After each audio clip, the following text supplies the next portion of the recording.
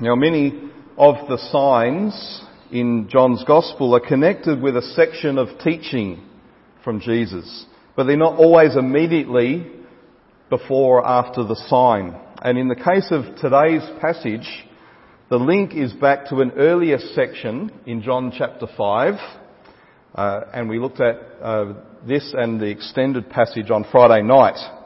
Let's hear what Jesus has to say. Truly, truly I say to you, whoever hears my word and believes him who sent me has eternal life. He does not come into judgment, but has passed from death to life. Truly, truly I say to you, an hour is coming and is now here, when the dead will hear the voice of the Son of God, and those who hear will live. For as the Father has life in himself, so he has granted the Son to also have life in himself. And he has given him authority to execute judgment because he is the Son of Man. Do not marvel at this, for an hour is coming when all who are in the tombs will hear his voice and come out. Those who have done good to the resurrection of life, and those who have done evil to the resurrection of judgment.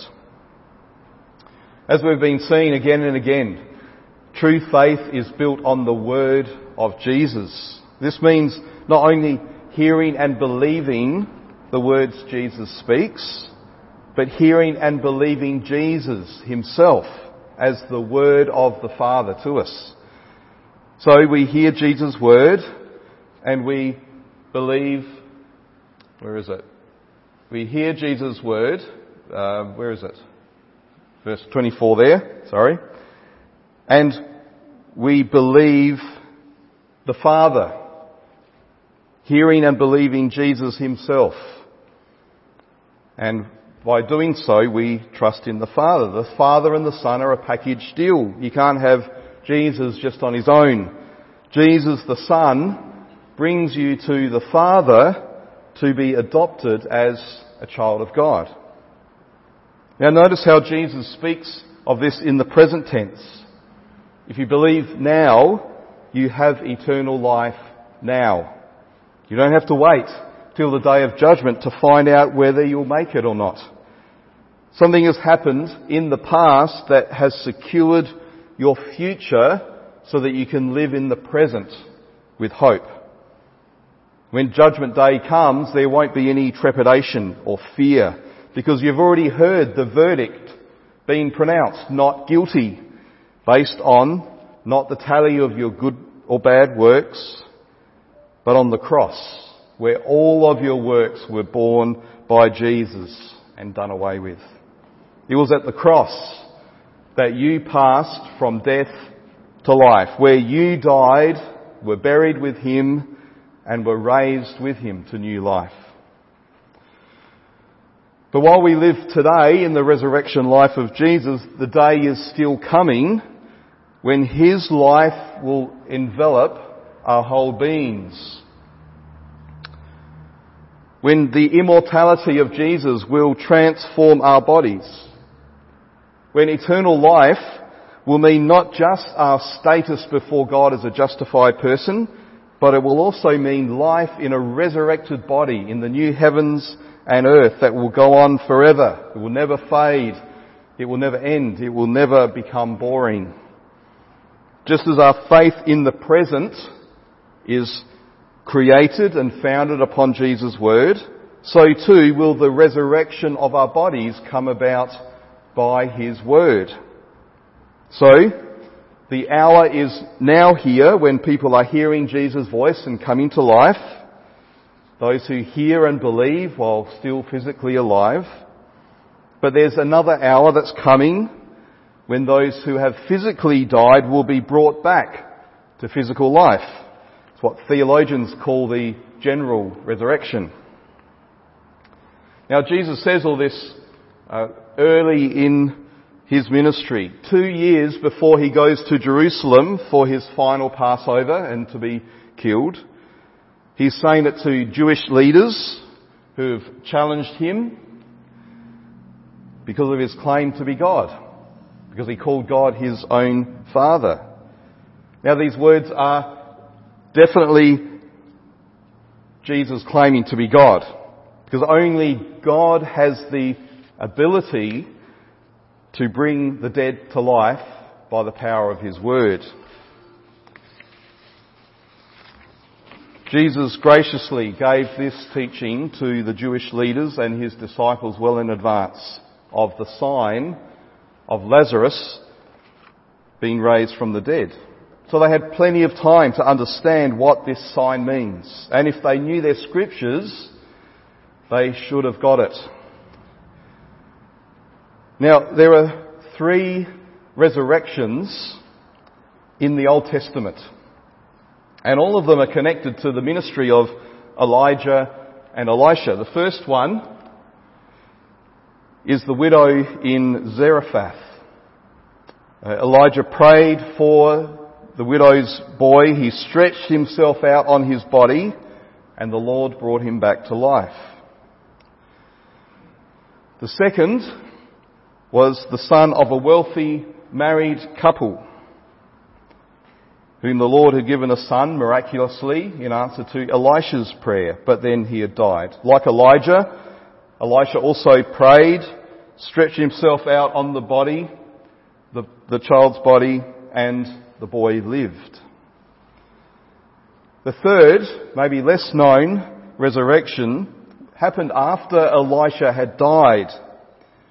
People brought a man to a graveyard to bury him, but they were interrupted by a marauding band of Moabites, and in their haste they threw the body into Elisha's tomb, and the man came alive the moment he touched Elisha's bones. So only 3 resurrections in all of the Old Testament. Shouldn't be surprising to us then to hear that in Jesus' ministry He raised 3 people from the dead. One was a young man in the town of Nain, the only son of a widow. The second one was the daughter of Jairus, a synagogue ruler, and his wife, so a wealthy married couple. And then the third is this one of Lazarus. So 2 resurrections in the context of a family setting, and one in which a man comes out of a tomb alive. Clearly, it's no coincidence. Jesus is deliberate in repeating these Old Testament miracles done by Elisha and Elijah, yet his resurrections are different to theirs. Elijah and Elisha prayed. They laid their bodies on the boys, and in the third case, Elisha did nothing because he was dead and it was just his bones there. But all 3 of Jesus' resurrections are done by His word. Young man, I say to you, arise. Little girl, I say to you, arise. Lazarus, come out. In every case, His word is directed to someone who's dead. How can a dead person hear someone speak? How can a dead person respond by obeying a command? Well, only if the one who commands isn't just speaking words, but is the one who speaks the words of eternal life. Only if the one who speaks has the power of God, who said, let light shine into darkness, with a word. The one whose word is actually powerful to bring into existence that of which He speaks. See, Jesus isn't merely echoing the resurrections of Elijah and Elisha. He's showing Himself to be greater, superior to those prophets. He's showing Himself to be the Son of Man, whose voice can command the dead to live, and they live. This Old Testament background then helps us to see the first 2 levels of this sign. On the first level, Jesus appears to be like Elijah and Elisha, a prophet from God with power to bring someone back from the dead. That's the physical dimension of the sign. Just like the healed man concluded, Jesus must be a prophet. But just like those that Elijah and Elisha raised, these people will die again. Their resurrection is only temporary. Well, the next level, deeper level of the sign is that Jesus can not only resuscitate a person by giving their breath and heartbeat back, He's also able to give eternal life, spiritual life in the present, which will eventually translate into physical, immortal life in the resurrection. But the third, the core level, is Jesus' identity, brought out by one of His own I am statements. I am the resurrection and the life. So let's zoom into this core level by looking more closely at the story as it unfolds.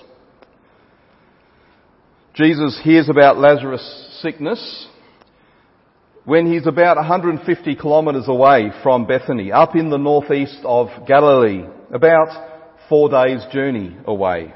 So he knows that it was 4 days ago that Lazarus had become sick enough to make his sisters worried enough to send for him.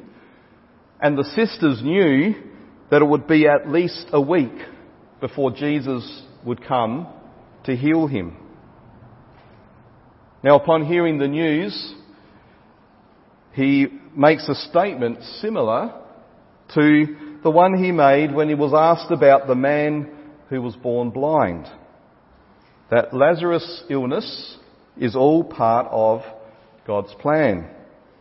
Through it, not only will God be glorified, but even more of Jesus' glory as the Son of God will be revealed. That's not the only similarity with the sign of the man born blind.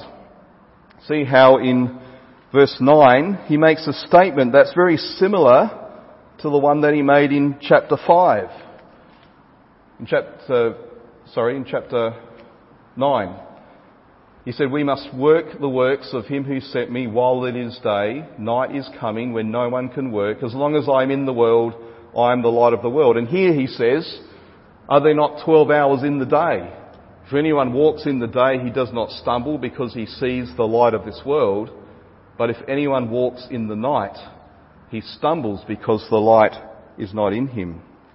So because of this parallel, I believe we can understand his opening words, this illness does not lead to death.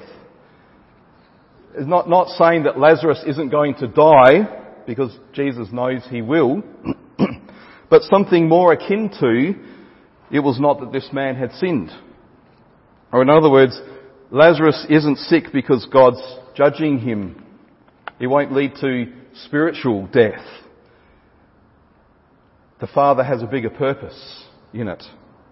Just as with the blind man, Jesus had a confidence in the Father's purpose in this situation. That it's something that's for good, not for evil. That its outcome will be life, not death. Because of this confidence in the Father's purpose, he also has confidence in the Father's timing. He's not reactive. He's not feeling the pressure, the need to respond immediately and fix the problem as soon as possible, as we would be. He's happy to follow the Father's timeline, waiting until it's time to act. But it isn't just about getting the timing right. In fact, it's not the reason that John gives us for why Jesus did things the way he did. See, what he says is Jesus' motivation. Now, Jesus loved Martha and her sister and Lazarus, so when he heard that Lazarus was ill, he stayed 2 days longer. That little word "so" is all important. He stayed 2 more days because he loved Lazarus and his sisters. Think about that for a moment. Jesus is delaying his response, knowing Mary and Martha are waiting anxiously to hear from him, knowing that Lazarus will die before he gets there, and knowing that Mary and Martha will go through all the required burial rites without him there. In Jewish culture, a person must be buried on the same day. that they die. Because Jesus loves them, he didn't act to fix the problem instantly. We know from when he healed the official's son, remember, that he didn't need to be in the same location to heal people. So he could have just said the word and Lazarus could have been healed 150 kilometres away. We know from the miracle on the lake that Jesus could go from one point to another point in an instant. So he could have turned up at Bethany the moment he heard the news. But he does neither of these, because the sign is about communicating something different to those other signs. I am the resurrection and the life. What does that phrase mean at its deepest level? It's more than I can give life, or I will play a role in the final resurrection. To say that Jesus is the resurrection means that he himself must die and be resurrected, so that true resurrection life can be given to us by one who has been where we are, who has confronted death head on, who's walked through its dark valley and come through the other side victorious. Resurrection life isn't imparted to us by a God from a distance who is just above us and just acts in raw power. No, it comes to us by a God who has come near, so near that he shared in the weakness and the mortality of our humanity. A God who dies our death in order to make his life available to us. We get a hint of that right back in creation, don't we? In the act that Jesus echoed when he made mud and healed the blind man's eyes. The God who created all things that exist by the power of his word stoops down and gets his hands dirty, making the man out of the dust of the earth. Out of all of the creatures, humanity is created in this expression of intimacy from God, nearness, the touch of his hands, the kiss of the breath of his mouth to give us life. God's even happy to be described there in human terms, even though he's spirit and doesn't have a body, doesn't have hands, because that communicates to us that we are made for fellowship with him. That's why love is the motivation for Jesus' delay.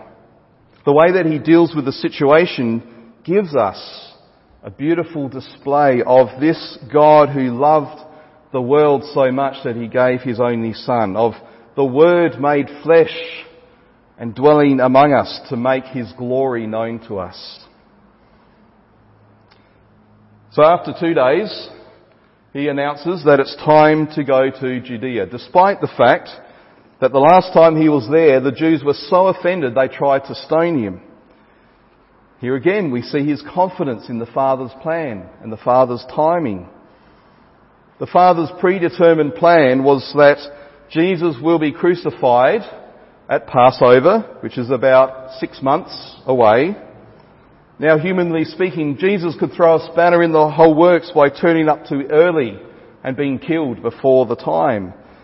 But because it is a set time, set by the Father, he is able to go and perform this final sign in John's Gospel, because it'll be the sign par excellence, the ultimate sign that will illustrate his whole purpose of coming from heaven to earth. The reason his disciples don't understand what he means when he says Lazarus has fallen asleep, it's probably because there's only one reference in the Old Testament where death is described as sleep from which people may be awoken. It's there in Daniel 12. Many of those who sleep in the dust of the earth shall awake, some to everlasting life, and some to shame and everlasting contempt. You see, that's basically Jesus was paraphrasing that verse. Death as sleep wasn't a normal part of the Jewish vocabulary. The Jews themselves were divided between the Pharisees and the Sadducees over whether there will be any resurrection from the dead. The Pharisees said yes. The Sadducees said no. That's why they were sad, you see. It's only with Jesus and the first Christians that sleep became a regular way of talking about death. Not so much as a description of what happens in between when a person dies and Jesus returns, but as a way of expressing that physical death is not the end. The grave will not have the final say, because everyone who lives and dies will be woken to have their final destiny determined by the righteous judge of the whole earth. Jesus is telling his disciples they need to be thinking and speaking about death with this hope in mind, using words that express the gospel truth that death will not ultimately triumph. But they don't yet get it, so he's blunt with them. Lazarus is dead. But I think it's more than bluntness. We can speak of the hope that we know in the face of death, but death is still, in this world, a reality that we have to face, and it's not a light reality. We can say death is just sleeping in a glib way. Jesus wasn't saying it in that way, but we can say it that way because it remains confronting and shocking, and we want to avoid it.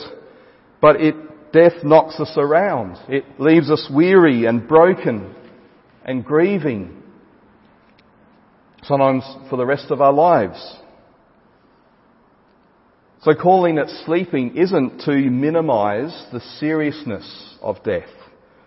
Death is so huge, it's so serious, that it required the Son of God himself to come into the world to defeat it. So when Jesus arrives in Bethany, he interacts with each of the sisters one at a time. Did you notice that each sister comes to Jesus with the same words of complaint? Lord, if you had been here, my brother would not have died. Yet, Jesus' response to them is different. Now we know from Luke's Gospel these two sisters were different from each other, maybe in personality, but certainly in how they acted when Jesus came to their home. Martha was busy organising the food and the hospitality, while Mary sat at Jesus' feet listening to his teaching. Martha was grumpy with Mary for not helping, but she was rebuked by Jesus for being anxious about many things instead of the one thing that was necessary, listening to Jesus' word. Jesus knows that each sister needs to hear something different in their grief. And each of his responses shows us the two sides of how death is to be faced and confronted by us who are told that we should be grieving, not as those who have no hope. And more importantly, it shows us how Jesus is the one who enables us to grieve as those who have hope. So Martha first. Martha adds some words to her complaint, some words of expectation. But even now I know that whatever you ask from God, God will give you. There's that expectancy that we saw in Jesus' mother as she announced that the wine had run out. And in Philip and Andrew announcing that there's not enough bread to feed the crowd. She knows that Jesus has power to perform miracles from God, but her faith needs to be brought to another level. Is Jesus here just to fix her immediate need of her grief? Or does her faith need to be enlarged to embrace the bigger and the fuller picture? Now Jesus then makes a statement which would have been affirmed by any Jew that believed in the resurrection. Your brother will rise again. And Martha responds with the good theology that she knows and has been taught. Yes, there will indeed be a resurrection on the last day. But I wonder if she's made a connection between this biblical hope for the last day and her personal and real grief of losing her beloved brother right here in the present. How can the theology of the resurrection bring comfort in the here and now? How can it give us a sure and stable foundation on which to stand that isn't contingent on what the outcome of our situation here and now might be? Or to put it another way, how was Martha to live with a sure and real hope regardless of whether her brother stayed in the tomb or came out again? The answer is Jesus' words, I am the resurrection and the life. Do you believe that miracles can happen and a dead person can be resuscitated? Well, good. Do you believe in the biblical doctrine of the resurrection of the body? Even better. But both are useless unless you believe in the one who is the author of life and who has been raised from the dead, never to die again. This is what busy, anxious Martha needed to hear.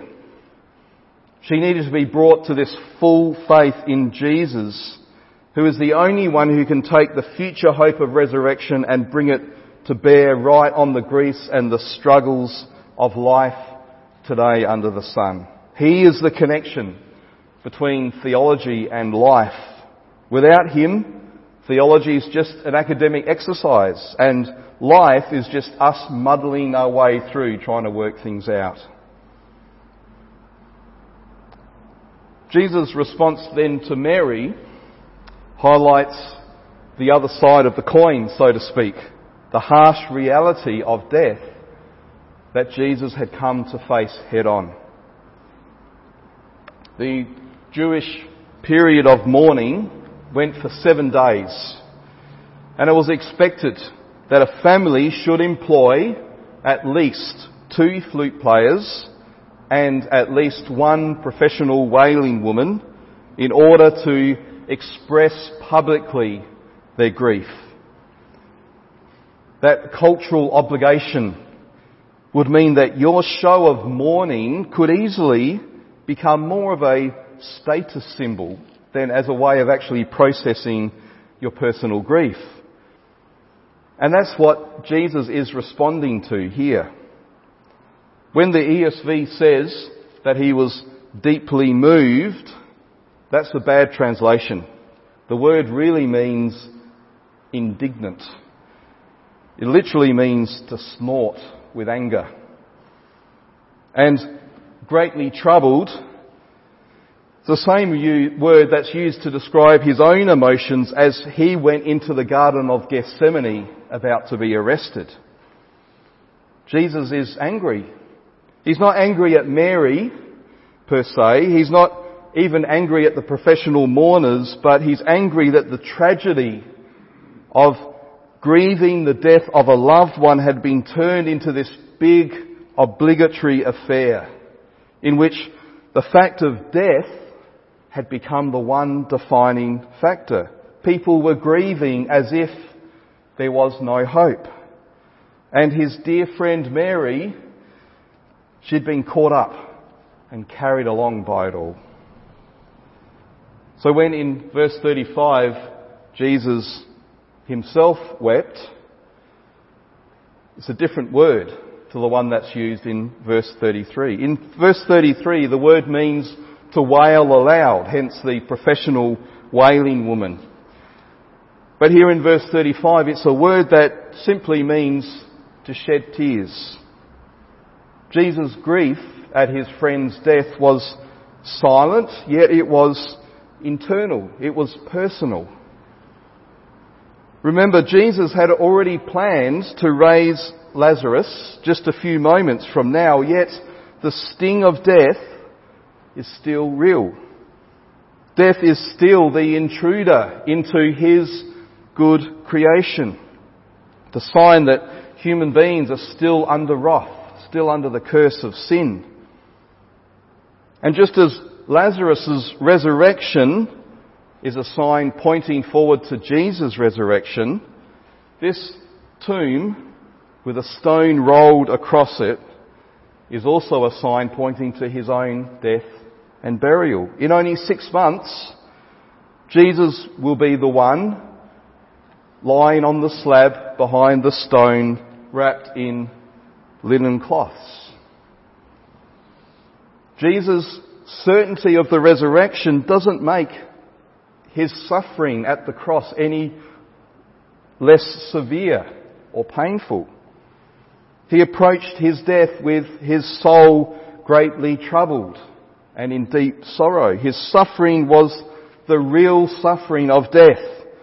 It wasn't just a show put on for the onlookers, because there he was bearing the full weight of all of his people's sin, all of the judgment that we deserve. The pain was real. Jesus can say, I am the resurrection and the life, because he is the one who's gone through this deep darkness of the suffering of death and conquered it. That's what the sign of Lazarus' temporary resurrection points to. Yes, Jesus has the power to raise the dead. And yes, Jesus will be instrumental in the resurrection on the last day, but only because he is himself the resurrection and the life, as he introduced himself in Revelation. Fear not, I am the first and the last and the living one. I died, and behold, I am alive forevermore, and I have the keys to death and Hades. Because he is who he is, the resurrection and the life, we can take his command seriously and joyfully, no matter what we face. What is his command? Fear not. Now, you may not at this moment be facing death for you or for someone you know and love. However, you need to have this truth of Jesus' victory over death and Hades rooted deep in your heart now, so that when you do face it, you will have that sure foundation of hope. But also because really all difficulty and suffering is, in a way of speaking, related to death. Death is simply the full outcome of suffering. It's the futility and the frustration of creation under the weight of the curse of sin come to its fullest expression. That means that if we know that Jesus is the resurrection and the life and are assured of his victory over death, then we'll also be assured of his sovereignty over any other situation of hardship and suffering. Jesus doesn't minimize the seriousness of death and suffering. He comes to us. He weeps with us in our grief and our sorrow, even to the point of entering our death. But because he's done this, he also gives us a hope that can stand against all things, even the greatest enemy of death.